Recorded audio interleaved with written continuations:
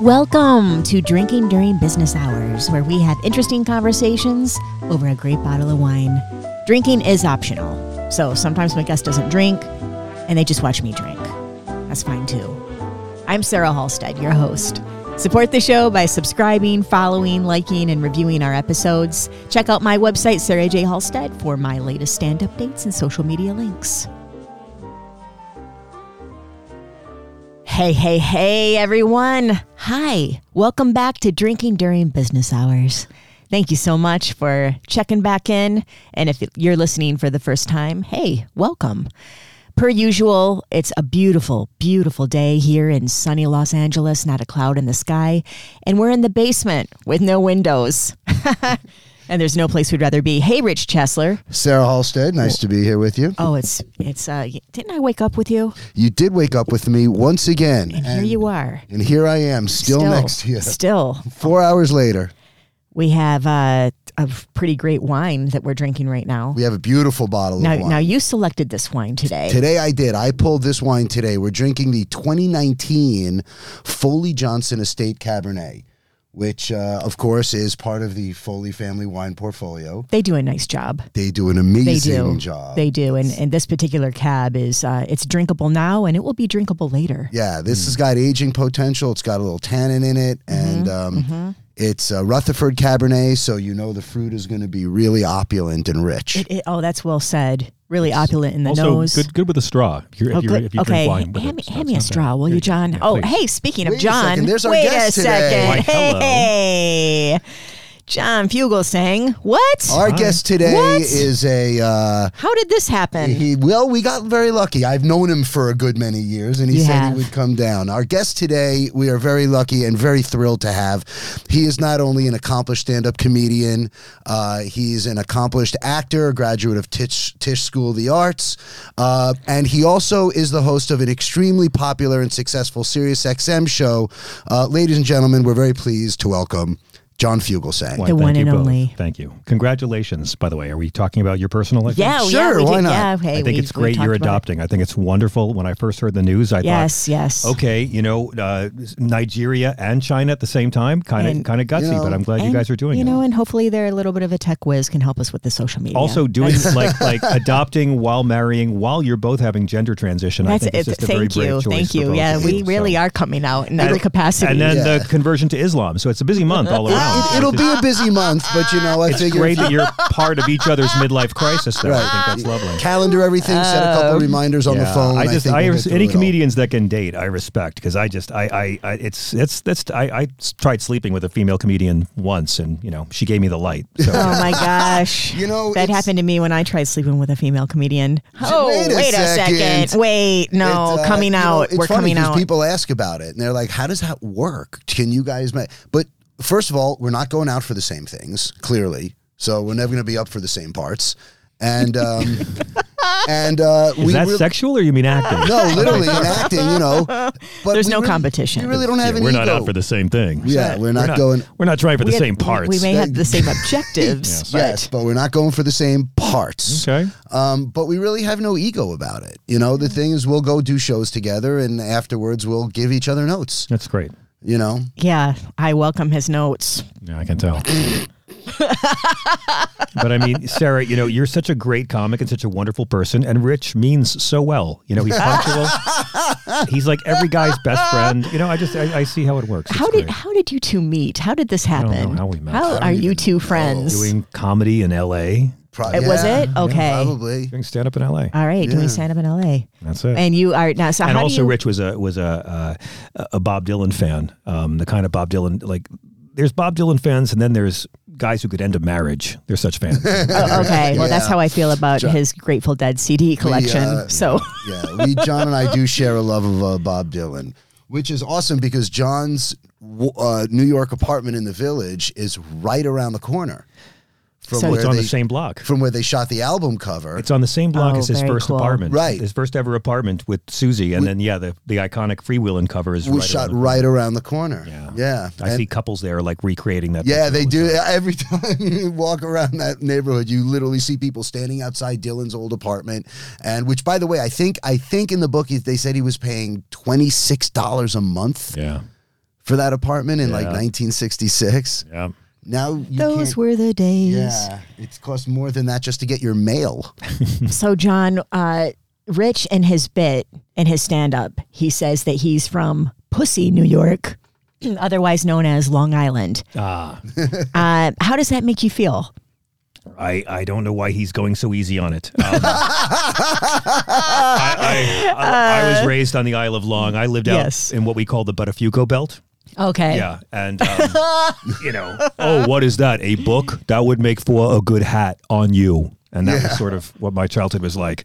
So, where did you born and raised? I'm from Jericho, lovingly referred to as Jewico. Nice. Yeah. Very nice. I was born in Bohemia, which is in the Guinness Book for the most ironically named city in America. Right. If you know what Bohemian means, you're the Bohemian. It's where the pigeons go to die, and then move to Stony Brook.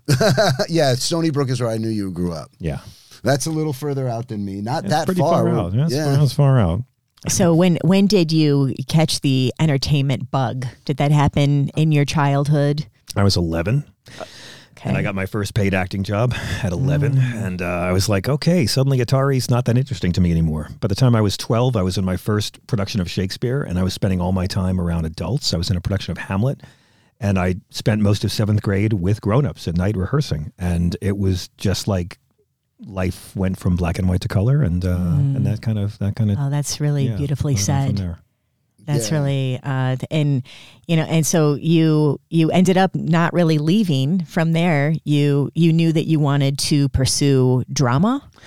Yeah, well, I knew that I wanted to have a very diverse career. I wanted to do a lot of things. That's always been my thing. Is that I want to be old and have said I've done lots of crazy different stuff. Done more than several lifetimes, what a typical person does in several lifetimes, I would have to say. I've done a bit. Check out his wiki. It's it's all pretty over the extensive. Place. It's all over the place. But, it's amazing. I've done stand-up for the troops, and I've done off-Broadway solo theater. I've been killed on CSI. I've been picketed by Westboro Baptist Church. Right.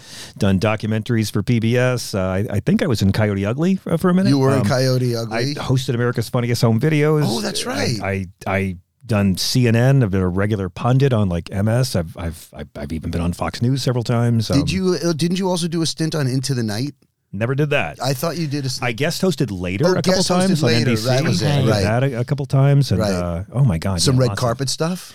That we don't really want to mention. Didn't like that very much, but I did it to see what it was like, and I hated every second of it. Yeah. And then I've done syndicated shows, and I've done pop culture things and a lot of politics. And so you're a Renaissance man when it comes to the entertainment industry. Like you've done every single category that there is. There's a lot still. I've never done no theater. I've never sung scat. I've got a lot of things I want to still. Okay. Tap dancing, perhaps. Tap dancing. Okay, maybe just a couple things on the things to do list. Yeah, exactly. Now, you're very recognizable, but as other people, I'm mistaken for K.D. Lang. Well, that's a huge compliment. I don't have to wax on those days. It's great. Yeah, wow, he's really hot. I can get into all the great bars. I know. How dare you misgender somebody? You lose the nerve of 2 woke points. But how annoyed do you think Eric Stoltz gets when people stop him on the street thinking that he's you? That never happens to Eric Stoltz. I don't know. No, I always got K.D. Lang, half the cast of Friends. I used to get a lot of Matt the White when I was younger. Matt the White, I got all the time. Matt LeBlanc, all the time. Wow. One time I signed an autograph. Fuck you, Matt LeBlanc, and I handed it back. That's very funny. I looked nothing like Matthew Broderick. I got all the time as a kid. I looked nothing like these people. Right. But we white guys all look the same. Yeah, that's right. Dark hair, white skin. It's got to be somebody famous. You didn't have to leave New York, though, because everything you wanted to do is right there in the heart of it's the best, most exciting city in the world.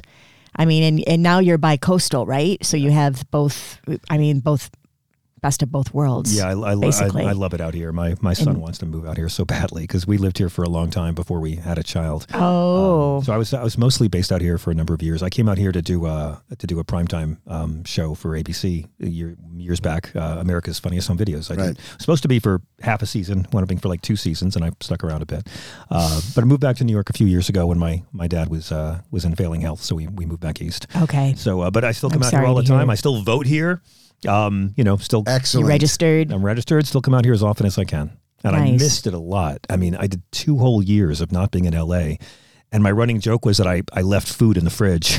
And that's hilarious. We came back in February for the first time, and I had left food in the fridge. It was really nasty. Oh, well, I have nothing Rich wouldn't eat. Nothing. Yeah, I'll eat it. As long as it's not too moldy, I'm good to go. Tough stomach. This one. No, but I mean, the place you have in New York City, having stayed in your apartment several times, it's a magnet. I mean, it draws you. You have an incredible place in the Village with some of the best views. I live in Harlem now. I know up top. That's where you guys Harlem's are. The rage. I still have my bachelor pad because I'll never let go of it. Never. So I bought that place in the 90s as a foreclosure. It was really cheap. I tell people it was insanely cheap, and I can't ever let go of it. And you shouldn't. It's like a floating hotel for West Coast comics and all my Southern family when they come up to visit. So.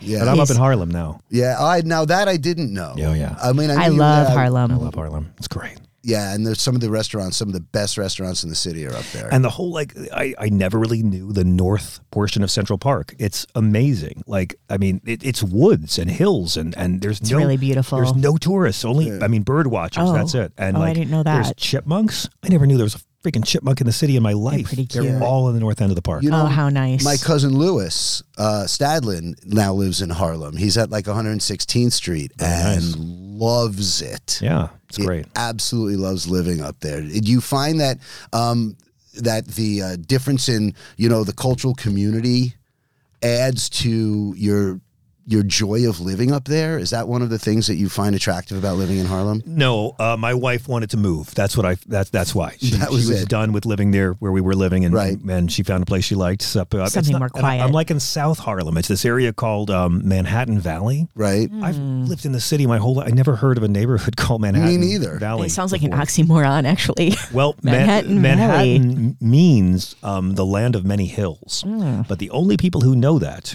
are the Lenape Indians and guys who ride bikes. So it's they should call it the valleys. I'm trying to get them to change it to just the valleys, because it's all freaking hills. I mean, if I did this move and I don't have calves of steel by the end, you wouldn't know. But it's crazy. Riding a bike is horrible. It's nothing but it's nice.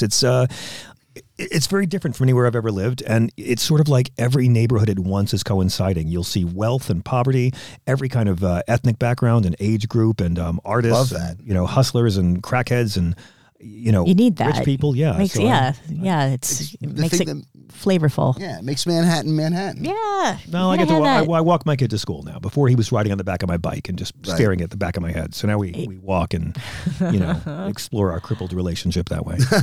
And so your son, how old is your son now? He is 10. Okay. Yes. Perfect age. That's so fun. No? Okay. I mean, you're a little old for him, but I can talk to him.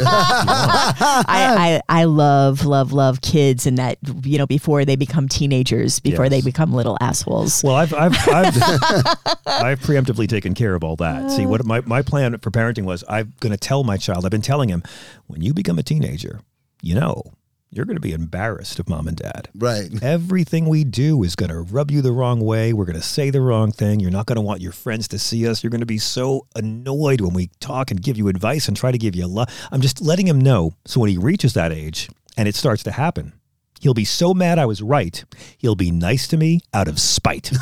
That's my parenting model.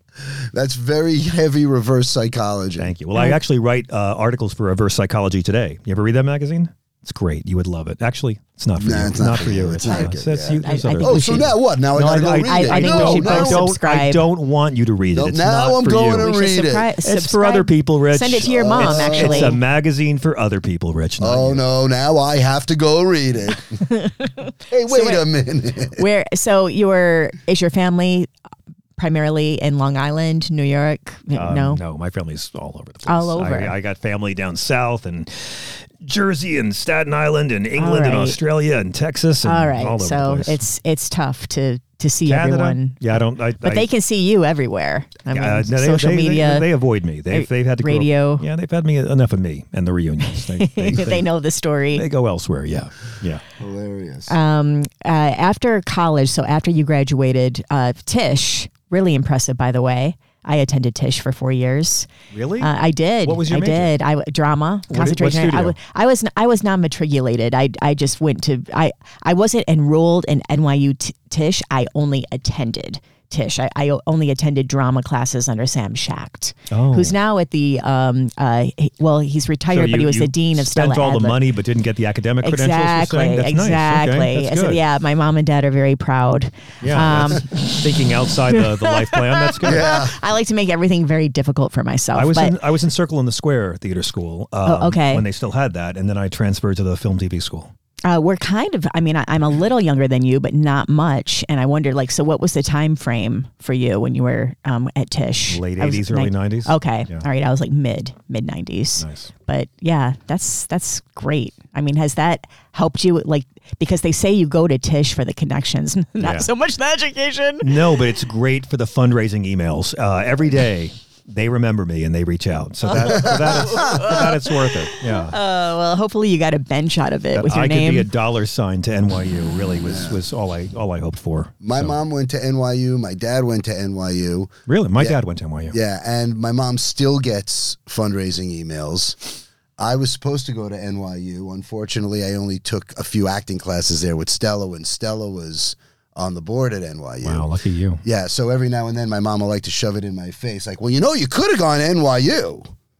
Yeah, she's said that to me, actually.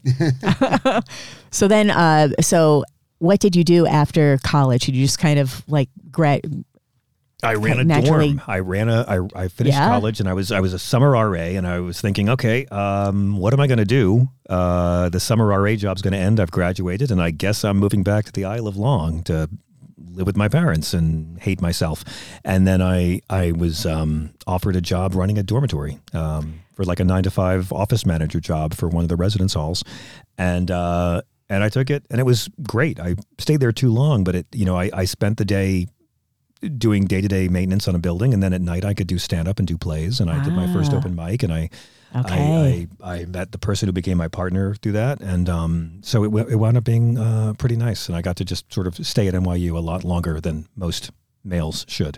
But I ran a dorm for a while. Yeah, that's fascinating, and it gave you the freedom to do to hone. Not quite fascinating, trust me. Room condition reports, not that fascinating. But you figured it out. Well, I was really young. I didn't care. I had a nice little place south of Washington Square Park. I'd walk through the park every day, and then I did my first open mic, and I would just try jokes out on the students, and then at night I would go and hit a bunch of clubs, and it was a nice way to spend your early 20s. I really miss when you're younger, it's you can be doing anything and it's acceptable. Yes. I wish I could have a job like that now, Yeah, I always said if I can go back to any age, it would be 12 because you're old enough to know what you're doing, but not old enough to be held responsible for it, So what was your entree into stand-up? I remember my first open mic and how it all started. How did you actually get to your first open mic? I saw George Carlin at Westbury Music Fair on the Jammin' in New York tour, and it was at a time when we had this really popular first Persian Gulf War to restore the dictator of Kuwait for freedom. Kuwait being a country where women are legal property. Right. So our government told Saddam Hussein, go ahead, we don't care if you invade. He invaded, and we called him Hitler and had a war. Right. Half of our casualties came from friendly fire. We restored the dictator. It was one of the darkest times. I watched the entire country go insane. Mm-hmm. The jingoism horrified me. George H.W. Bush actually said, we have exorcised the ghosts of Vietnam. All 58,000, so we can feel good about war again. Right. Whitney Houston lip-synced the national anthem, and it became a hit single. Her lip-synced version. A lip-sync this whole time? Lip-synced the entire thing. And when they had the parade of heroes, I remember there was a group of clergy that were just praying in a quiet prayer protest, and the crowd surrounded them and began shouting, assholes, assholes, assholes, at the clergy, praying because we buried people alive in trenches with tanks. It was a nasty little war to restore a dictator that we could have avoided, but we told him to go. It was so awful, and it had 93% approval rating, and I thought I was insane. I just kept trying to have arguments with people, and they were all it was such an easy, light little war. Everyone felt so good about it. And my friends said, hey, come out and see George Carlin with us at Westbury. And I was like, I like the dirty jokes. Okay. And this is the Jamming in New York tour. This is they talk about George Carlin. They say he had these two phases. He was the mainstream guy with the impressions and on Ed Sullivan, and then he became the hippie. But he really had 3 stages. And he said with Jammin' in New York in 1990-ish, he stopped being a comic and became an essayist. Like it's when he became the angry old man we know, right. George, the 3rd phase of George Carlin. And I sat there not knowing what to expect, and he began that set, and you can listen to the album. He began it with the most blistering, savage takedown of the first Persian Gulf War, which had 93% approval rating. It was terrifying to speak out against it, terrifying to speak out against it. And he ripped into it and talked about George Bush sending other people's kids to die. And the crowd laughed. And I thought, wait a second, I know 100% of this crowd's not against this war. I mean, he's somehow reaching people by telling them the truth about how fucked up it all is. And it was the first time in my life a comedian made me feel less alone. Wow. And I just thought I would like to make someone else feel that someday. And so I started doing stand-up. My first open mic was at the Boston Comedy Club. Oh, nice. Oh, it was like Attell and Chappelle and Wally Collins and all these great comics on my first open mic. And then, I was just doing a lot of like goofy stuff and impressions. And as time went on, I just started doing more politics. And then my parents gave me permission to talk about religion and their past. Right. Okay. And then Bill Maher, when I moved out here to do my first network show, Bill Maher had me on a lot with like religious people. Like I debated Jerry Falwell in my 20s and David Duke. And it sort of like opened me up creatively to a lot of, a lot of possibilities that weren't the most commercially viable, but felt like a calling. So, to me, stand-up is just such a pure art form. And, Billy Wilder said, if you're going to tell people the truth, make it funny or they'll kill you. And that quote has sort of guided me for a long time. That's pretty great quote. Well, political humor is so dastardly. I mean, think about it. It's so easy to have it be therapy on stage or just, it's so easy for it to just be propaganda disguised as art, and you can't get on any late night TV shows doing political material. Only the hosts can do political. Yeah, right? Yeah, topical. You right. alienate like half your audience right off the bat. Right. But those especially are the people now. who inspired me. But you know what's funny? I've known you a very long time, and we've been on stage and shows together, and I would not classify you as a political comedian so much as I would call you a socially conscious comedian. Because to me, your material covers more of a protracted arena than just politics, but it is all very socially conscious. Yeah, I mean, Agreed. Thank you. I just try to keep it silly because it's very easy to get too preachy. And I've seen so many liberal comics who are right about everything except they forget to put, punchlines. Yeah. Where's the laughs? Yeah. Well, but also you have to make fun of both sides and it's a great discipline to like, if I know I'm playing to a Trump heavy crowd, how am I going to keep my own integrity and still give these people what they paid for and give them a good time? You got to put yourself in the fire too. And I would say you have found that fine line. But going back to asking your mom and dad for permission to talk about religion, let's just talk a minute about that. Sure.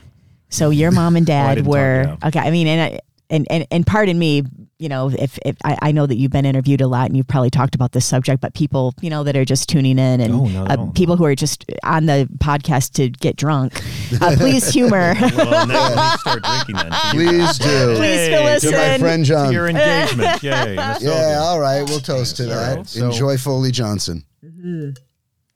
My parents are, I was raised very Catholic, very, very Catholic, liberal Catholic, well, liberal politically. Right. Socially, very conservative. My dad didn't want us to be Republicans, but he dressed us like them. Like the plaid checkered pants and the buzz cut and the Clark Kent glasses and the clip-on bow tie. Oh, this is in the 70s. Okay. My second grade class picture is like 40 little Allman Brothers and Buddy Holly's inbred cousin. My mother was a nun before she married from the South. Oh, my goodness. She went into the convent right out of high school. They put her through nursing school and eventually sent her to Africa to work with lepers in the jungles of Malawi and then in a jungle hospital. My dad was... that is so intense. I can hardly conceive of it. That was, you said it in such a short, but I mean, that's... It was pretty intense for her. You're the first person I've ever met that had a mother that worked with lepers in Africa as a nun. I mean, wow, you can't really top that. That's really intense. Amazing. Julie Andrews did my show, and I told her about my mom, and she's like, I've never met anyone whose mother was an ex-nun. And I'm like, you were the only model I had for it. Watching Maria von Trapp was the only thing in the culture that let me relate to you. I'm like, Julie Andrews, come on. The hills are alive. People come up to me after every show and tell me about their aunt who was a nun or something. You've never had this before? She was as close to a nun as you could get without being a nun. And she's like, honey, I put whiskey in my milk. You know? I mean, she's a nun married to a guy who hired her to be SOB. Right. So, yeah. So that was your mom. I love her. An angel. My father, well, yeah, a very complicated person. Very complicated. She grew up in the segregated South. Mm-hmm. Okay. And wanted to get away from there. And she went to Africa. So she really got away from there. Yeah. Okay. And from what I've heard. Ultimate education. Yeah. There's a lot of complications in her family. And a lot of mystery and a lot of things I'll probably never know that drove her there. Because, That's common for that, that different age. Time of right. My gram's that way. I have a 90-year-old. I mean, I'm not, your mom is, but, but older. Yeah. That. She didn't leave the convent until her father was dead. I'll put it that way. My dad grew up in Brooklyn, and he became a Franciscan brother. He was, one of the priests put him through Catholic school, let him go to St. Francis Prep for free, and where he was taught by the Franciscan brothers. They're an order that came over here from Ireland in the 1800s to open schools on the East Coast. Right. And Franciscans are the cool Catholics. They're very cool guys. They can smoke and drink. They smoke, they drink, they play sports, they gamble. Franciscans are a riot. So, and my dad was someone who, I don't know why, he was a big social justice Catholic who revered Martin Luther King, revered Gandhi, revered Dorothy Day. Very liberal. Like, I was the only kid whose parents voted against Reagan, and the only kid whose parents made them go to church all the time. Yeah. Like every Sunday, every holy day. So my father, the brother, met my mother, the sister, fell madly in love, couldn't tell her, wasn't allowed. They became friends and pen pals. She went to Africa, and he would just write these long letters. This is so romantic. Her village had no newspapers or radios, so he'd write these letters about what was going on in the States and civil rights and Vietnam and LBJ and Nixon. My mother wasn't allowed to open her mail. The Mother Superior would open the letters and read them aloud to everyone like it was the newspaper, and my mother was always the last to get her mail. Eventually, they transferred her back, and my dad borrowed a car and drove down to visit her in Virginia Beach and working on overnight in a hospital. And they talked till the sun came up, and he told her he loved her, and she threw him out. Saying, you have no right to say that to me. Okay, so she felt very threatened of this. You see how I'm dressed? You have no right to say this. But he had gotten through to her, and the next day he wanted to come to her house to meet her family. And my grandmother said, a Yankee from Brooklyn? I won't be able to understand a word he says. But he showed up in a clerical collar and a hat, and he was all Brooklyn charm. And when it was time to go, he kissed my grandmother, and he kissed my mother's sisters. And then he turned to my mother and politely shook her hand. So all the ladies knew he was in love. And she went back to Africa. And at one point he said to his superior, I'm thinking about leaving the brothers. I've given it some thought. And his superior didn't ask any questions. He just said, if you love her, marry her. That's amazing. Look at that. So she came back. He drove down again and proposed again. And this time she said yes. Wow. And, for her 16 years of poverty, chastity, and servitude, they thanked her with one gray cotton dress and $200. And they got married at 34. They had a vow of poverty. So it was a first love and a second marriage for them both. And they raised us on the Isle of Long to be progressive, free-thinking Catholics, which is why I do stand-up, because I can't afford the therapy. You really are more well-versed on the Bible than almost any human being I've ever known. A lot of people... You don't get out much, Rich. Well, no, seriously, John. You can quote chapter and verse in a way that a lot of people cannot. And I could see why you would have taken on Jerry Falwell, because I guarantee he probably couldn't keep up. Well, yeah, he's a fraud. Yeah. I mean, a complete spiritual fraud. Jerry Falwell was a guy who opened segregated schools and who fought for segregation. Right. And when Reagan was president, he defended apartheid, called Bishop Tutu a phony. And I remember that. Told Americans to buy Cougarons. Homophobic, just everything that's the opposite of what Jesus taught. And I had this weird model. I was growing up, and again, I'm not talking about religion at all, because religion, but I'd see these really good Christian people, right? My parents, their friends. My mother worked with all these nuns, and I knew nuns who did like homeless outreach for teens. And I saw, Christians who really walked the walk, right? Like they were there to be of service and love and forgive and be nice. And then I'd put on the TV and I would see these right-wing TV evangelist grifters who were all about hating communists, hating gay people, right? A lot of hate. Hating immigrants. And hypocrisy. It took me a long time to figure it all out and to realize, well, that's the difference between spirituality and religion, right? Like they say the largest growing religious group is Mormons. I think the largest growing religious group are people who were raised religious but now consider themselves spiritual because they're turned off to hypocrisy of men in funny hats and wear dresses. It's hard to call yourself a Christian and not embrace the teachings of the Christ part of it. It's very easy to do that, actually. It's very easy to do that. That's sort of what our country was built on, ignoring the stuff Jesus actually talked about and waving him around like a fucking prop. Yeah. So, like, for me, as I got older, when I got away from the church, I got into the Bible.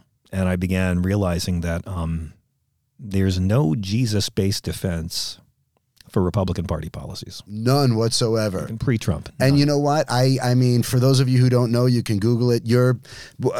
When I try to explain to people about John Fugelsang, I will very often show them your quote about... And he has shared that with me. I was one of the first things. You shared it on your Facebook. I did share it on my Facebook a few times when things anger me, But can you recite it for us, please? Jesus is a peaceful, radical, nonviolent revolutionary who hung around with lepers, hookers, and crooks, who never spoke English, was not an American citizen, was anti-wealth, anti-death penalty, never anti-gay, never mentioned abortion, never technically came out against premarital sex, never called poor people lazy, never fought for tax cuts for the wealthiest Nazarenes, never said torture's okay sometimes, never asked a leper for a copay, and was a long-haired, brown-skinned, that's in Revelation, fuck you Left Behind books, brown-skinned, homeless, community organizing, anti-slut-shaming, unarmed, Palestinian, liberal Jew.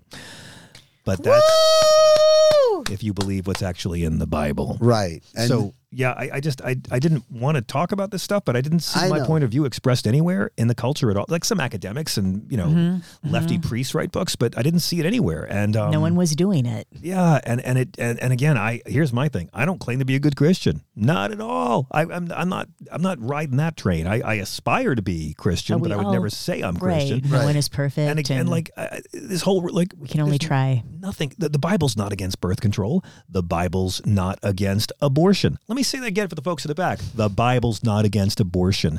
But I grew up in this country where they got followers of Jesus to vote against everything Jesus ever talked about. Right. By talking about abortion, which Jesus never talked about. And that's the square root of the hypocrisy in this country. And Jesus was anti-death penalty. Oh, yes, he was. Never mentioned abortion. Right. So I'm like, go ahead and believe what you want, but don't prostitute the faith my parents shared for your little fetishes and hang-ups. You can't be a homophobe and claim that you followed Jesus. You can't shit on the Christian refugees at our southern border, calling them illegals, and pretend you followed Jesus, or turn away war refugees, or think torture is a good idea. There's no way you can support Donald. I mean, Donald Trump, it's the only thing Trump has in common with Jesus. They both hung out with hookers and they both use ghostwriters. That's it. And that's why I say more socially conscious than political. More preachy is more like it. Give me more wine. More wine. I don't even know if I would call it preachy. In here. You know what? When you're able to say the truth, no matter how you deliver it, it isn't preachy. Well, it's at a point now where I get invited to all these things. I'm going to London next week to be on a panel with Malala talking about... I love Malala. I'm more than mildly obsessed with her. Yeah, she is about Malala. Read her memoir 3 times. I like her old. I like her old stuff before she went all pop. All right. I've incorporated both. But yeah, I've read her memoir 3 times. Now, granted, it was the children's edition. Now, you don't know. Sarah actually does a small piece about Malala in her act, which I think is really funny. It's not an act. I don't know how many times everything everything I say up there. She hates the term act when we talk about stand-up. It's my truth. I understand, it's but my truth. I know. But the call it a skit, Rich. They like yes, that. Yes, little When you do your skit, skit, well, when I see you do your skit, you talk about. When you're up there doing them little vignettes you got going on there. So that's so impressive. You're going to meet Malala. I'm kind of okay. I'm getting a little overwhelmed at the thought. I know. I'm very starstruck with her. Okay, people I cannot hit on. Number one.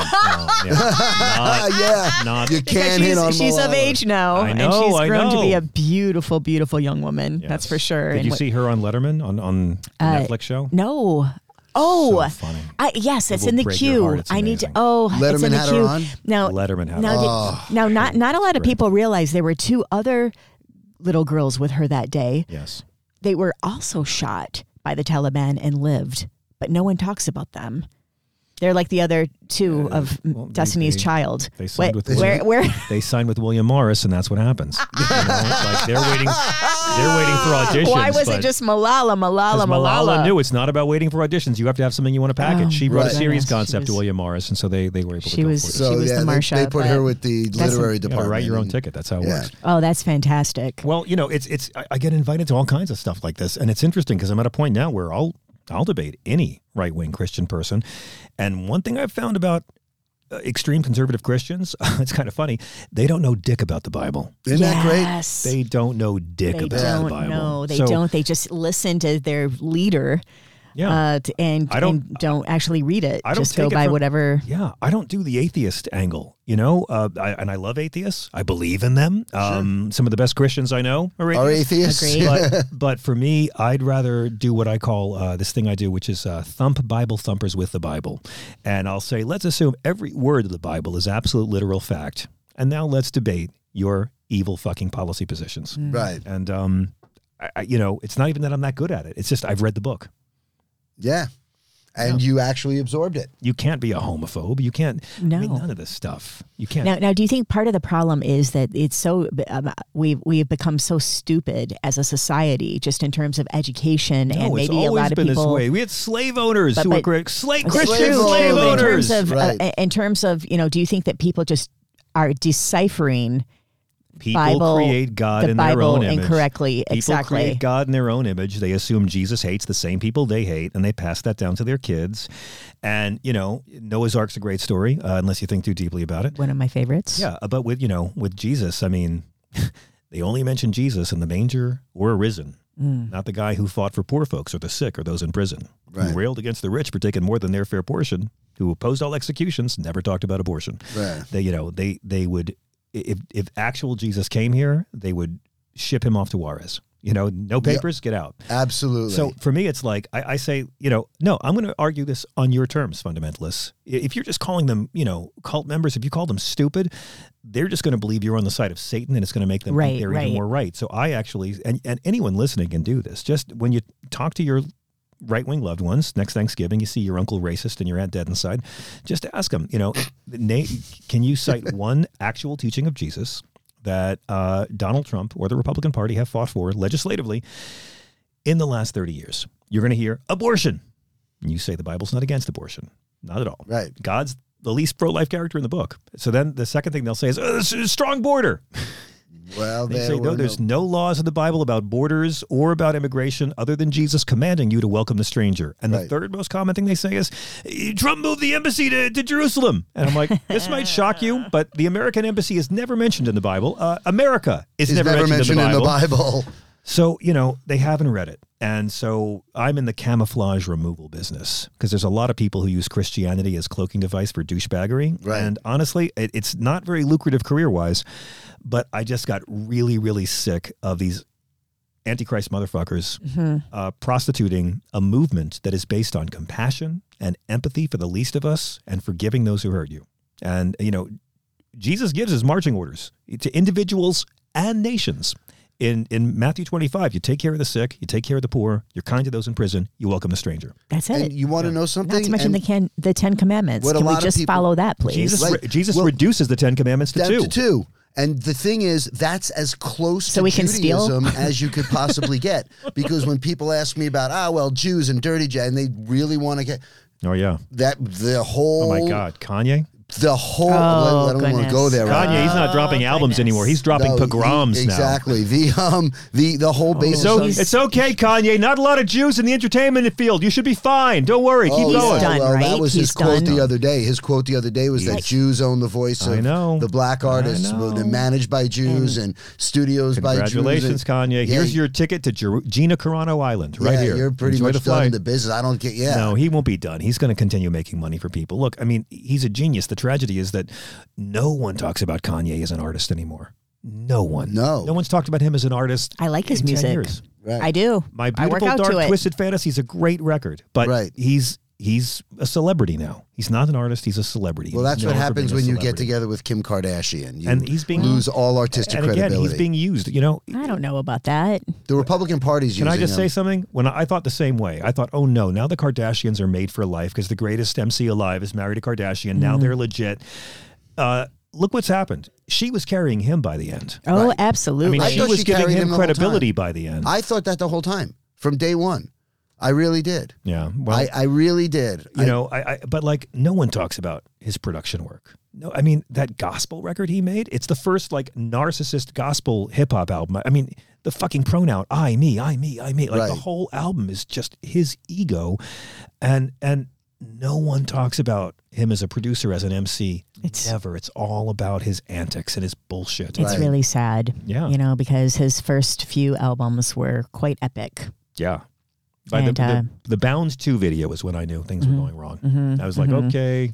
And, I wonder, with the whole Alex Jones takedown, deservingly so. But do you think, because Kanye was quoting that the, events of January 6th were staged and not, No, that's not what he said. What did he say? Well, he said all that shit. But speaking of Alex Jones, Kanye said that George Floyd died of a fentanyl overdose. Oh, that's what it is. Pardon me. Not a racist cop putting his knee on his neck for 9.5 minutes. I'm confusing because he said so many ludicrous things within the past George Floyd's mother. 2 weeks. George Floyd's mother is riding the Alex Jones train and sued him for a lot of money. That's what that is. What? Yes. Yeah. Correct. Yeah. So, but again, but this is what's so insidious. One thing I've learned in this business: if you're a black person willing to put down black people, there's a white person who will put you on TV. Yeah. If you're an African American who's willing to say that black men are lazy or black women are lazy or that they're on the Democratic plantation or they looting their own communities, they're terrible fathers, they're absentee fathers, you're willing to shit on black people, there are white people who will put you on their platform. Yeah. I mean, I've been on a lot of their shows. And Kanye thinks he's really popular right now because he's got a lot of evil motherfuckers who hated him when he called George Bush out 15 years ago. And now, I mean, Tucker Carlson had all this footage of Kanye trash talking Judaism, and he sat on it. Imagine, he didn't even care about the ratings. Kanye's their pet now. He's their pet rapper, so they don't want to hurt their property now. Yeah. Well, shame on Tucker Carlson for 8 million things, but especially for sitting on footage like that. Well, that's a whole other conversation, that guy. But that's so let's go back to you, like when you started. Yeah, please. This has been white guys ranting about hip hop artists. We really want to talk about John because I'm fascinated. I'm just absolutely fascinated that you're known as a rebel just for being an independent thinker, but you're really I mean that's all. You're an independent thinker honestly, and an inevitable leader as a result. I'm not good at making smart choices. Like I was doing America's Funniest Home Videos, and I was like doing political material on set, and it wasn't working. And I tried to be mainstream when I was in my 20s, and I didn't feel called to that. I have a bland white guy look that lends itself, and I'm older now. I can do it now. I can come out there and smile and shoot the breeze, and it's a lot easier to do that kind of. But in your 20s, it's prompter you're monkey. Not but in your 20s, you're not going to be memorable. And I was trying to figure out what my calling was. So yeah, has it cost me work? Absolutely, but that's fine. It's worth it. But don't you think it kind of offset because you gained work just by being unique and finding, your category and your role and etching a voice. A couple years back, I was offered to be on Good Morning America, to actually be the weatherman on Good Morning America. Oh. And I said at the time, don't you want someone who can spell meteorologist? And it was a lot of money, and it would have changed my life. And I turned it down. And I had times when I question my judgment on it, but I've always known it was the right choice because I've had the experience of being paid really well to do high-profile jobs that made me dislike myself. Right.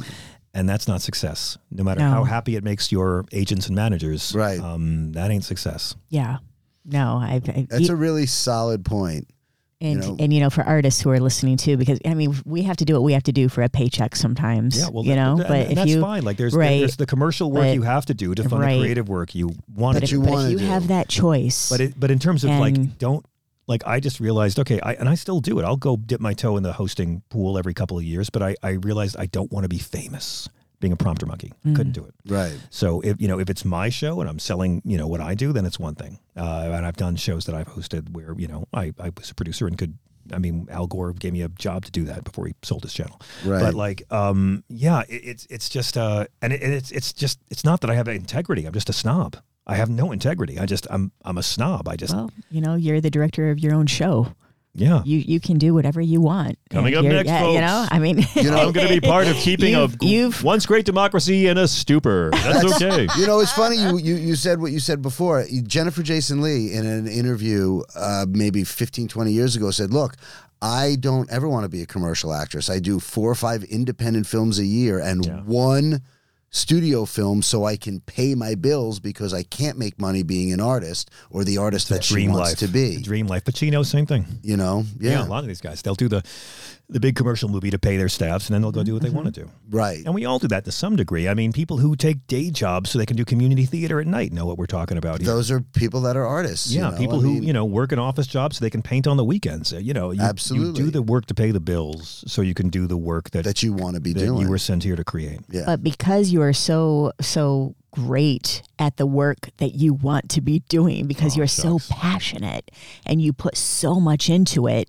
now you are reaping the benefits and the fruits of your, you have He's a only lot. saying that because you saw me have 2 good sets. Yeah, you crushed your sets, by the way. First time and doing stand-up in L.A. And they were both different. They were different from one another. You used different dynamics, different body language, different cadence, different rooms. Yeah. They were in different audience and different times a day. Yeah, just a different room. But yeah, thank you. It was great because I hadn't been on stage at the Improv or the Comedy Store since before the pandemic. It was years. So I was so nervous coming back, and it was you would so have wonderful. Never known. Well, once you're on stage, you're not nervous. It's such a joy to see you just back command on stage that room. Oh, thank you. Not to brag, but. Not to brag, but I've had some pretty big headliners in my show. And you were absolutely there's just, the floor rumbled. Wow.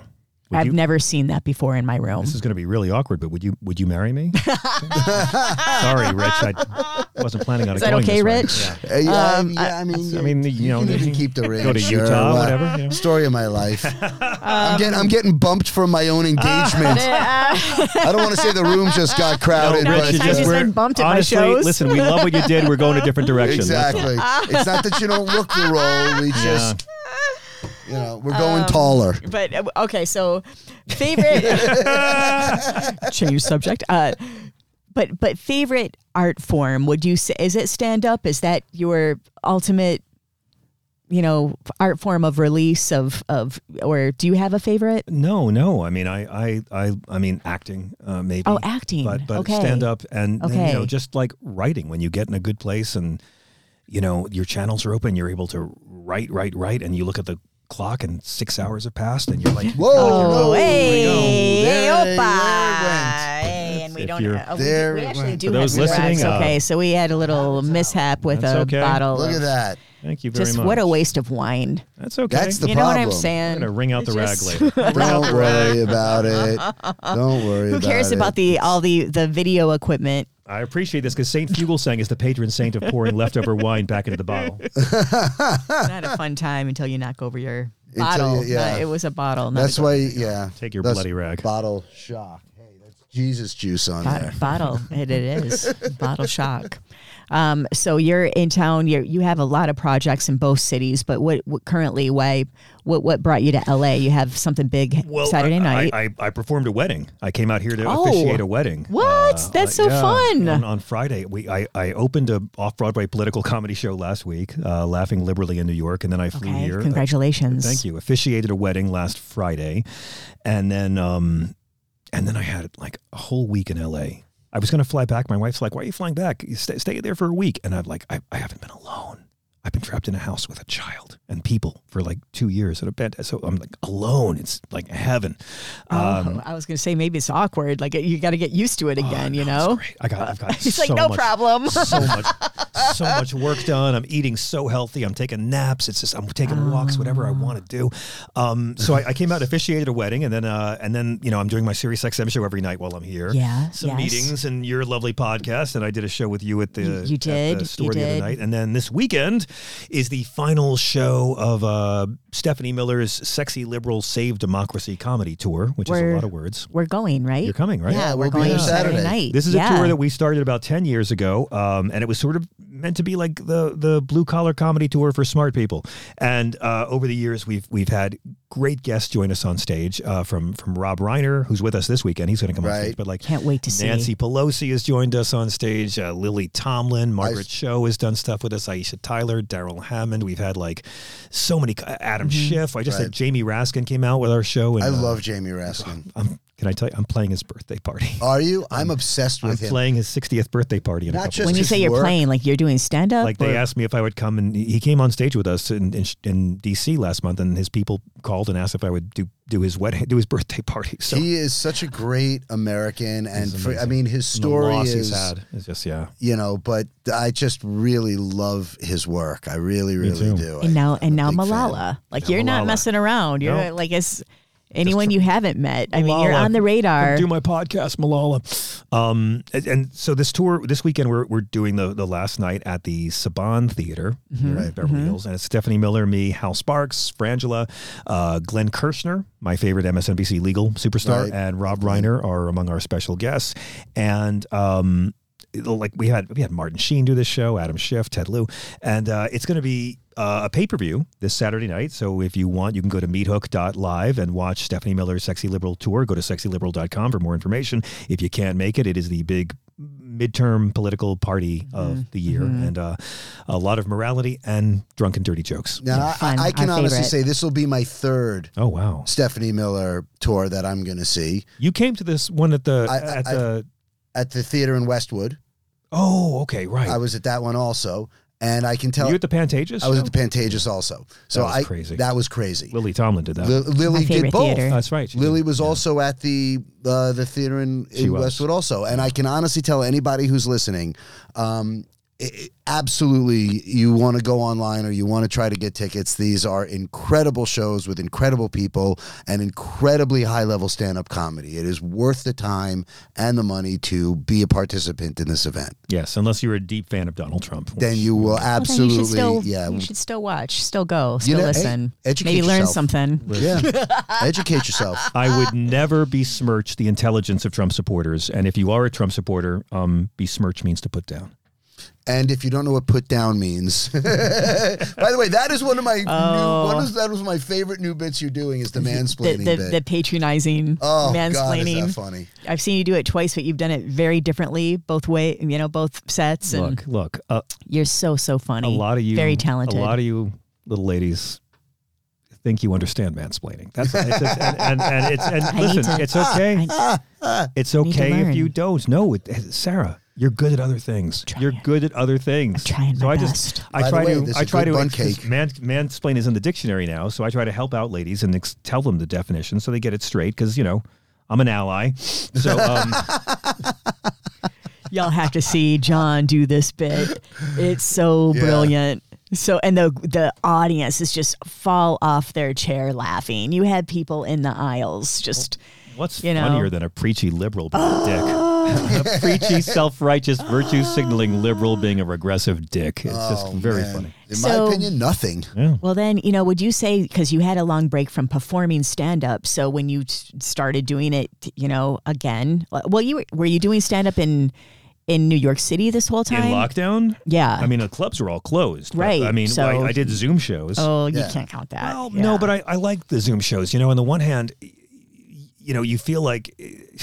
I grew up in the 80s, so my dream was always to star in a Beirut hostage video, which is what Zoom shows really look like. was, yeah. Yeah, but I think that Zoom stand-up shows really represent an entirely new art form that just began out of necessity that we don't understand yet. I think it's going to stick around. There's an incredible thrill to I remember the first time I did one, I was sitting at my desk. I didn't know what to make of it. And then I'm like, wait a second, I'm on a bill. That guy's in Boston and she's in Chicago and he's in San Francisco. We're all on the same bill. Further outreach. And then I wound up I'm like, I can't sit at my desk.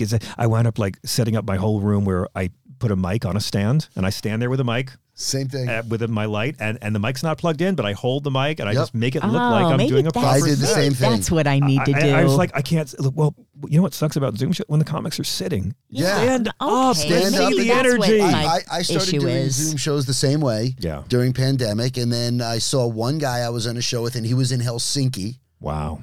But he had a mic and a mic stand. And I said, was he blonde, tan, and really good looking? You can't marry him. People in Helsinki are unusually great looking because they don't have. But his name is Hadi, and he's a good guy. His name is Hadi. We talked to Hari, and we still talk online. Hadi, Krishna. And he was really funny, but he had the mic stand. And I was like, that's the way to do it. And I got the mic stand out and I started doing them that way. And it made it feel like I was doing And for the viewers, it looks a little more theatrical. Yes. I'm going to try that. You brought a prop. You made some effort. That's all. Added a whole different dimension to doing the Zoom shows. It was my attitude. That was what needed to be adjusted with Zoom shows. Well, right before the pandemic happened, SiriusXM, I was working in the afternoons and the channel I was working on was going away. And they made me an offer I couldn't refuse to go work nights on the Progress channel. And we had a big launch. Our first guest was Pete Townsend, and it's all politics. But I was like, no, I'm going to have Pete Townsend on my first show.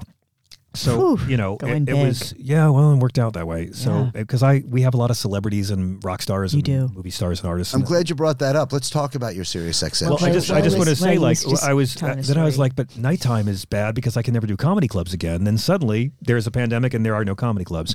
But for the Sexy Liberal tour, we had a lot of dates canceled. So we began doing pay-per-view specials. And in the beginning, it was just me walking around empty New York. I mean, it was empty. Like Will Smith and his fucking dog walking around, like empty. And like me doing stand-up on these, because the news never captured it. The news never captured how quiet and scary. And wherever you were in New York, if you stopped and just listened, somewhere you would hear an ambulance sound somewhere, all hours of the day. And so I tried to capture that, and I wound up making these little films, and that was really fun. And then the Zoom shows and all that. And then we did, for New Year's, we did a pay-per-view special that I produced that was 1/3 me having a bunch of comics in, half it was me with a bunch of comics in stand-up New York. They hadn't had a show in there all year, and we had an audience of 9 people. And I got just somebody, Rhonda Handsome and Mayron Kagani, Carol Montgomery from Funny Women of a Certain Age. Carol. Just a lot of comics doing a set to an empty room. Judy Gold's son would run up and mop down. He would mop down the mic stand in between everything. And then I intercut it. I got different famous people to do Zoom interviews with me to talk about this horrible fucking year, and Kathy Griffin and David Crosby and Jane Lynch and Gilbert. What a lineup! Holy moly! Gilbert did it. It was the last thing I ever did with Gilbert, so when the pandemic hit, I mean, we all just found ways to adapt and try to be creative in new ways. It didn't always make money, but it did expand our minds, expand our creativity, and we found new ways to try to get stuff out there. And we know how to press the record button on Zoom. Oh, I mean, when clubs finally opened up, I'll never forget. I went on stage at the Broadway Comedy Club, and I'm like, wait, where's the unmute button? I forget. Right. Yeah, no, I really respect that you were productive with your time, you know, and that you actually did. It's not like I'm one of these motherfuckers who like learned to play ukulele or, learned to speak Portuguese. Or one of the motherfuckers who just gained 20 pounds and got caught up on Netflix. Oh, that was me. I binged. Oh my God. I binged. I was like, I hope they make more Chernobyls. Let's watch more of this. I watched NYPD Blue. I just caught the very first pilot episode one afternoon during the pandemic, and I watched the entire series. Yeah, I watched so much from TV. Start to finish. And all the new platforms that came up at the Tubi and Quibi Fubo and Crunchyroll. Right. It's never been easier for a writer to fake credits than it is right now. Yeah. With all these platforms. Sure. No, I've been doing That's that. hilarious. Yeah. So your SiriusXM show, I've been on several of your shows, and you always seem to wrangle some of the most impressive guests. And for those of you who don't listen to John on Sirius, you really should. Some of the guests you've had are incredible. How does that come about? Is it a booker, or is it your relationship with these people? Sometimes it's they have a vast booking department, so like they'll tell me, William Shatner's coming back, and he was just on a couple weeks ago.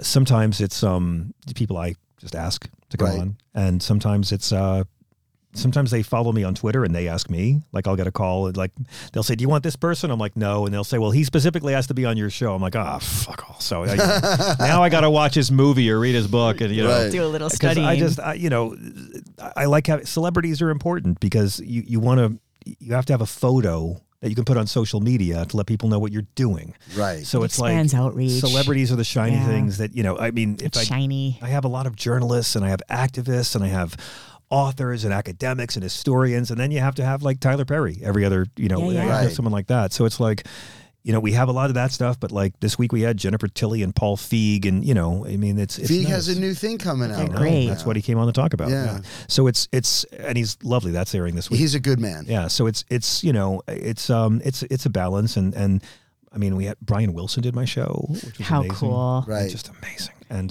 Willie's done it a few times. Like a lot of great musicians. Noel Gallagher's done it, and like Rakim. We've had some great rappers. DMC, Rakim, Ashanti did my show. Like, it's nice that I can have on classic rockers and country people and hip hop artists, and then like movie stars. And, right. But I think what's really flattering is they're on because they want outreach from your audience as well. It goes both ways. Oh, sure. Yeah. I mean, yeah. So you're very accomplished. And it's rare. Like Jeff Bridges came in and he only did our show, and so it's like, okay, we really owe it. We have to be really, really good to make Jeff Bridges not regret coming here. So, and what a compliment to you and what you've accomplished. You've accomplished a lot. Well, that's nice of you to say. Mm-hmm. I mean, it's for me, I've had the experience of being interviewed many times by people who have a note card with questions a producer gave them that they never looked at before I show up, and they can't pronounce my last name. And I've just been in so many of the, when you're touring and they say, "Hey, you're going to do the local radio tour and morning radio. Go to the Clear Channel outlet over here while you're in Possum Belly, Arkansas." And you do like a country station and a news station and a classic rock station, and they're all in the same building on the same floor. Right. And, and it's like, "So, Mr. Fuselage, what?" Oh, God. And so, I just kind of feel like. And you're jet lagged and you had to like work, go through all these hoops to get there. And it's all an audition too. It's like, I don't want them to think I'm another fucking Muppet. And I've done, a lot of inane showbiz TV that I've tried to make smart. And, so they're always very cynical coming in. And I mean, I learned this when I was very young and I had a chance to talk to George Harrison, and my producer wanted me to talk about the Beatles. And I knew if I talked about the Beatles, he'd get up and leave. So I asked him about God. Sure. And meditation, what happens when you die, the soul. And no one ever asked him about that, but I knew that's what he cared about. Right. And he stayed for 4 hours. And, it wound up being his last ever public performance. I gave him a guitar. He played 4 songs, because I asked him about the stuff I knew he cared about. If I had asked him the stuff my producers wanted me to, it would have been a 10-minute soundbite and he would have left. Right. So that's something I learned. The first time Shatner did my show, I just said to him, like, what movie deserves a director's cut on Criterion Collection? Like, what movie they should just spend the money. And that's Star Trek V, which is the one movie he directed. It's the worst movie ever made. It was a writer's strike at the time, so it's not all his fault. But I was like, if they could give you a budget and you could CGI and recut that whole thing, oh my God. He went off, so right? happy someone brought it What up. a perfect beginning. And he opened up about so much personal stuff. And now he's done my show a few times because, they're famous and it's so boring to talk to some Muppet who just wants to be like, so Vanilla, may I call you Ice? Right. And nothing against Rick Dees, but I just try to make it interesting for them. Yeah, by being logical as well. Have you spoken to William Shatner post his trip to space? I have. I want to listen to that episode. We just aired it last week. He has a very lovely new book out called Boldly Go, which is sort of his guide to saying yes to experiences. And yeah, he talked all about it. He said it made him sad. Yes. I mean, first off, he's a strong guy. He's 91, and the grip on this man. Right. I mean, Mel Brooks is 95 and has a fucking grip. He's going to be 100, but he said, seeing the Earth made him realize we're doing dick about climate change, and it's really dangerous. And the quote. I just read all this last week. It all came out last week. I don't know if you saw it, but on MSNBC ran a piece about Shatner's trip to space and what his experience was. We were just talking. Oh yeah, he has a book out. So yeah, he's making the rounds. So he's making the rounds. He's piggybacking the book off of that. Oh, okay. Yeah. Well, and still, he was really, really vocal about it. That it made him sad. That his view from being up there looking down at the planet made him realize that we're not treated. It was a very, very vocal. Yeah, he's a pretty interesting guy, and and I get that a lot of folks don't like him, and he addresses that in his new book. He addresses how George Takei and other people feel about him, but my dream is to see him play the player king in a production of Hamlet. That's what I want. That would be good. 91, but Heston played that in Kenneth Branagh's version, and just to see Shatner be a ham and do that kind of role, I just kind of that would be kind of perfect. Yeah. So he's it's great, but I'm a fan of his. Yeah, I am, as a person and as an artist. I mean, he's an icon. When I was growing up, I didn't like doing celebrity interviews. I was always embarrassed. I was like, no, I want to be the person being interviewed. I don't want to do this. And then I realized, okay, now I've got a kid, and I'd better stop phoning this in and be good at this and learn what I'm doing. And so it's been nice at SiriusXM. It's given me a chance to, also what's nice about SiriusXM, unlike every TV job, I don't ever have to interview anybody I don't want. And that's the Really? They give you carte blanche? When I was a boy VJ, I had to interview so many people I did not respect, could not stand, and it felt like just prostitution. And at SiriusXM, they let us play any music we want, say anything we want, and we turned down a lot of celebrities because I don't find most celebrities very interesting. Right.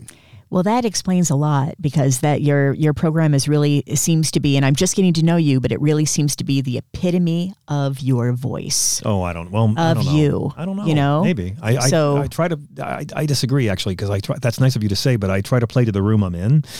And when we moved to nights, I was like, okay, the show I've been doing in the daytime doesn't work. And they said, we want to have West Coast drive time presence for the election and the impeachment and all that. And I'm like, okay, so let's do politics. And then suddenly there's a pandemic.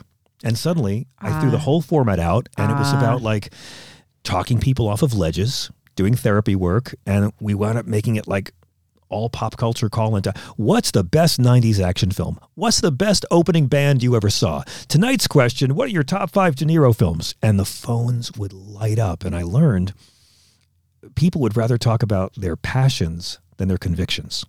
They'd rather talk about the stuff that turns them on than their deep-held ideology. They'd, it was a political channel, political show. But when we made it about, what was the first concert you ever saw? Boom, the phones would explode. Sure. And so we sort of changed it to be a whole new kind of community at the end of the world. But still not synthetic. You do it still with your voice, and you just. I try. Yeah, no, you're. I'm a very superficial person, and I'm phoning all this in right now. By the way, Willie Nelson opening for Bob Dylan at the El Rey Theater was probably the best opening act I've ever seen. Next to Roy Orbison opening for the Eagles. Whoa! Long Run Tour 1980. I never saw Roy Orbison live. I got to see Roy Orbison. I saw Willie and Bob play together at the Baseball Hall of Fame. Oh, nice. Yeah. Very nice. Yeah, I first met Willie Nelson at Farm Aid in Kentucky when I was very, very young. I got to go in his trailer. Oh, fun. And I actually said, Willie, can we please move the bowl of weed out of the shot for the Willie doesn't have a marijuana problem. He has a marijuana practice. There you go. And, he's a real hero. And I have nothing but respect for that guy. And he plays an 80-year-old guitar on stage. I love him. And his new music is so solid. Yeah. The album he had this year is beautiful. He's still writing good songs, putting out great albums. His son Lucas is a motherfucker. Lucas is his band Promise of the Real. They're Neil Young's backup band now, and I saw them open for U2. No, right. the Rolling Stones. And Lucas Nelson is a prince, and sounds just like his dad. And Willie put out the best weed song of all time with Chris Christopherson and Snoop Dogg. Roll Me Up and Smoke Me When I'm Die. Absolutely. You know, he's someone who's 90 and he's still pushing himself in new directions all the time. He's never given a fuck about what anybody thinks or has to say about But he's him. a gentleman. He's always a gentleman. Always. Yeah. Well, I love him. I do too. He's an icon, and he's always evolving, and it's just, it's what we all aspire to do as artists. You know, want to be redundant, do the same thing, just like do new stuff. Like just, I mean, people don't even think about Willie Nelson in that rate. Yeah. Well, think about, you look at pictures of what he looked like back when he first started, when, Patsy Cline. He wrote Crazy. And Patsy Cline made that a hit. And he was like this clean-cut young gentleman at the time. He put out a great album called Crazy, the early years, and it's just him, like his early George Carlin phase. And then seeing how he's evolved. And then, honestly, his cover songs, like, he's put out covers of Coldplay songs. Right. Which is beautiful. And, so I'll buy anything he does. Yeah, me too. And he's great live, too. He brings the whole family, and he's great. Yeah, and he makes me I've seen Willie Nelson live 3 times. All 3 times I was moved to tears. Oh, it's great. Literally streaming down my face. And I asked him to come on my show on 420 one time, and he did it. He called in for 420. Wow. Look at that. 420. All right. That's fantastic. Well, thank you for being interviewed. You had said that you didn't want to do the interviewing. You want to be interviewed. So lowering the bar enough to have me here. Thank you for being interviewed. Sarah, it is a pleasure to drag your show down to my level. Thank you. Honestly, thanks for explaining. Thanks for mansplaining that. And by level, what he means, what he really means is, and I just want to say, before we, as we wrap. Whitney Houston really lip sync? Yeah, you got to watch the video. I'm just good. I can't. It's really her. She really sings It's really her singing it. Okay, she belts the hell out of it. Okay. But she was lip syncing to herself in that football stadium. I don't think I will ever be the same again. The only thing that can make it creepier that she released a single of the national anthem after we had a war against this little country that we allowed to happen, is that she lip synced it, and it still became a single. But I'm not sure I'll ever get over that. Listen to George Carlin jamming in New York. All right. I mean, that's just like he comes out there, and it's everything Lenny Bruce was supposed to be and wasn't able to become. And I think that's his greatest album, and I think he thought it was Kelly thinks it's his best album too. It's funny. I have all my LPs still to this day. I never got rid of them. In all the moving, I kept them all, and I have all my Lenny Bruce albums, and I still have Class Clown and Toledo Window Box. I do on LP. And when I would try to explain to people how good these records are, like pull them up, listen to them. They're life changing. Look, it's like Lenny Bruce is amazing, but when you listen to his records now. Not all of it, but it's more archaeological than entertainment. I'll always say you can play like the Christ and Moses bit for Christ anybody. And Moses Christ is and Moses great, play for anybody. Right. But like young people are going to listen to that, and it's almost impenetrable. Hey, come on, guy, yeah. And it shows the peril of being too trendy in your speech and language because it doesn't age well. Mm-hmm. George Carlin's been dead 14 years, and his shit is still going viral all the time. Timeless. Because he understood evergreen current. Like can you do current events material that won't be dated? We can talk about what Ron DeSantis did on abortion this week, or just talk about abortion, and you find a way to make it persevere. And Carlin did it. Well, people still have a problem with stuff. Yeah, you know what I mean. It's great. I mean, it's great, and he loved the language, and he's my everything. Like beyond Richard Pryor. I mean, he's just agreed. I mean, Bill Cosby is the greatest stand-up I ever saw.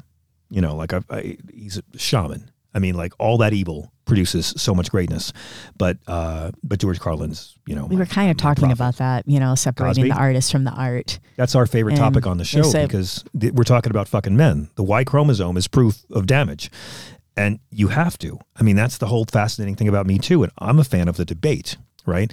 Me Too is not about canceling people. It's about saying you can't be famous anymore. You're not going to jail. You're not going to go broke. You can still you're not going to be famous. Oh, you can be fine. Anymore. You lose that privilege, but hey, guess what? Not going to jail for it. Put your special on your website. Yeah, but again, like all those guys deserve a chance to try to redeem themselves. Absolutely. And some of them could be smart and do it. Most of them are not smart about it, but every guy deserves a chance to try. Our attention span is so long. And I absolutely agree. And there are creative ways some of those men could have humbled themselves and come back interestingly. Yes. But to me, it's like John Lennon beat his first wife. Yeah.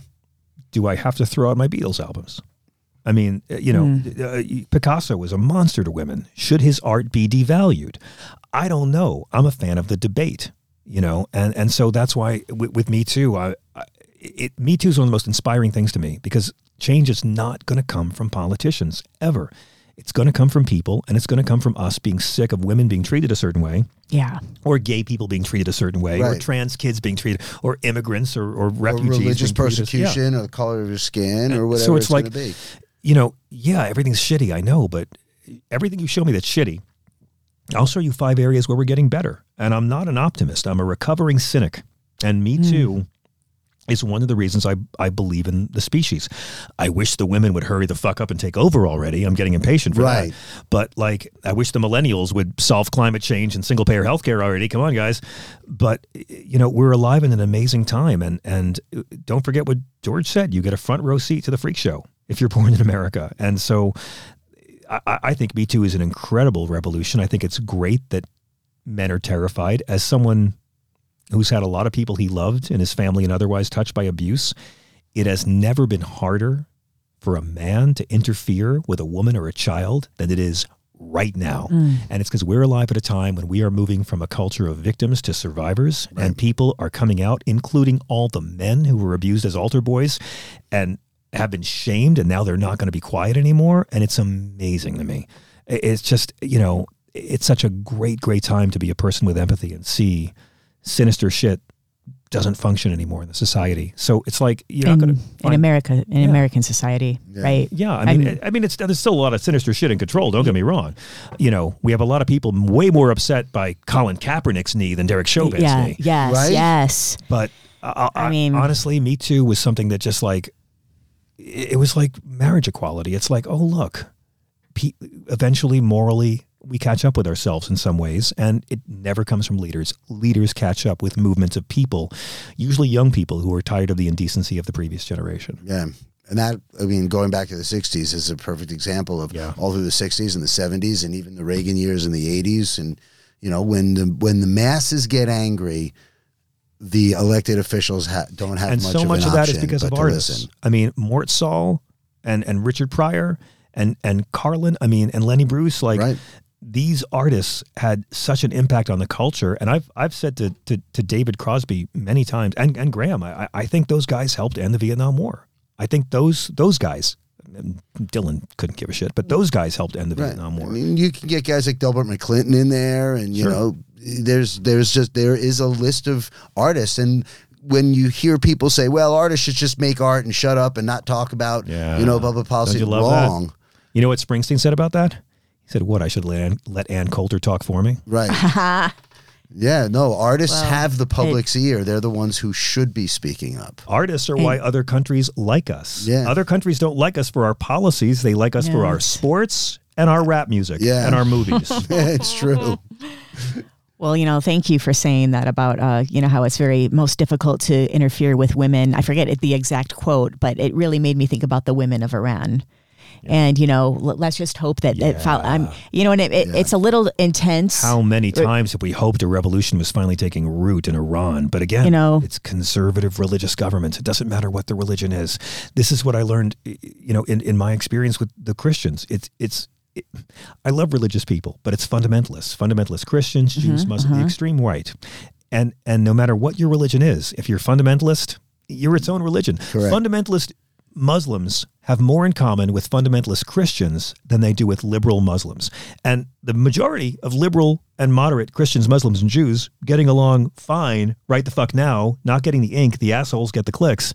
But it's the same traits. If you're a fundamentalist, doesn't matter, Hindu, Jewish, women are second-class citizens. Right. Oh, yeah. The more conservative your religion is, the more women further down. Second-class citizens. Sex is icky, okay for procreation. Right? Sex okay for procreation, but God forbid women enjoy themselves. Not for fun. Gay, bad. The more conservative any religion is, Gay, bad. God creates them in every country that ever kept records. But, violence is okay if my side does it. But not yours, right? And other religions are fine, but I've got the one true one. And it doesn't matter if you're Christian, Jewish, or Muslim. Fundamentalism is its own religion. They're all the same. Put them on an island and let them fight their wars with each other. Right. Agreed. Yeah, that'd be a good world. Yeah. Right there. I have this fight with Bill Maher so many times. I'm like, you're not mad about religion. You don't like fundamentalists. Religious people are nice. Even conservative Christians. Conservative Christians are often more liberal with kindness than liberals. I mean, I don't like who they vote for, but they're nice people. You know better than anybody. Judaism, Muslim, and Christianity are the three closest related religions we have. One was born out of the other, and the other basically all from the same story. 100%. So when you take fundamentalists from each one of those, they're all deviating from the actual nucleus of where where these religions are preaching from. Right now, someone's like, I notice you don't mention Scientology because we don't have fundamentalist Scientologists. No, that's your impersonation. They're all fundamentalists. But they chain smoke and get a lot done in a day. So there's that. John, I don't know how to thank you for coming in today. I don't know what to tell you. He somehow found the time, and it was a lot of fun sharing a bottle with you. Honestly, I hope we do it again. I'm so happy for the two of you. I think you're both such great artists, and to see that you have this happiness together and have made each other so happy is just does my heart a lot of good, and I can't wait to see what you guys do next. Thank you, John. Thank you for giving me a reason to come over here to Silver Lake today. And I haven't been in Silver Lake in 2 years. Silver Lake. Look, I've been cool, right? Been trapped on the East Coast. You know how good it is to be traveling. I've taken my son to Disneyland 3 times this year. Well, he's lucky. We have to go. I hope you make it over to. I hope your son's wish comes true. And he wants to move back. We'd love to. We'd love to have be a tremendous asset. That's for sure. And so our listeners can find you pretty much everywhere. I have a podcast now. They've SiriusXM, after years of finally letting us do a daily podcast, which is like the highlights of last night's show. So it's our monologues and our interviews and usually a couple of calls, and that's the John Fugelsang podcast. And if you're around Saturday the 22nd, the Sexy Liberal Tour on meathook.live. Wonderful. John, thank you. Thank you. And thank you all for tuning in to Drinking During Business Hours. Sante.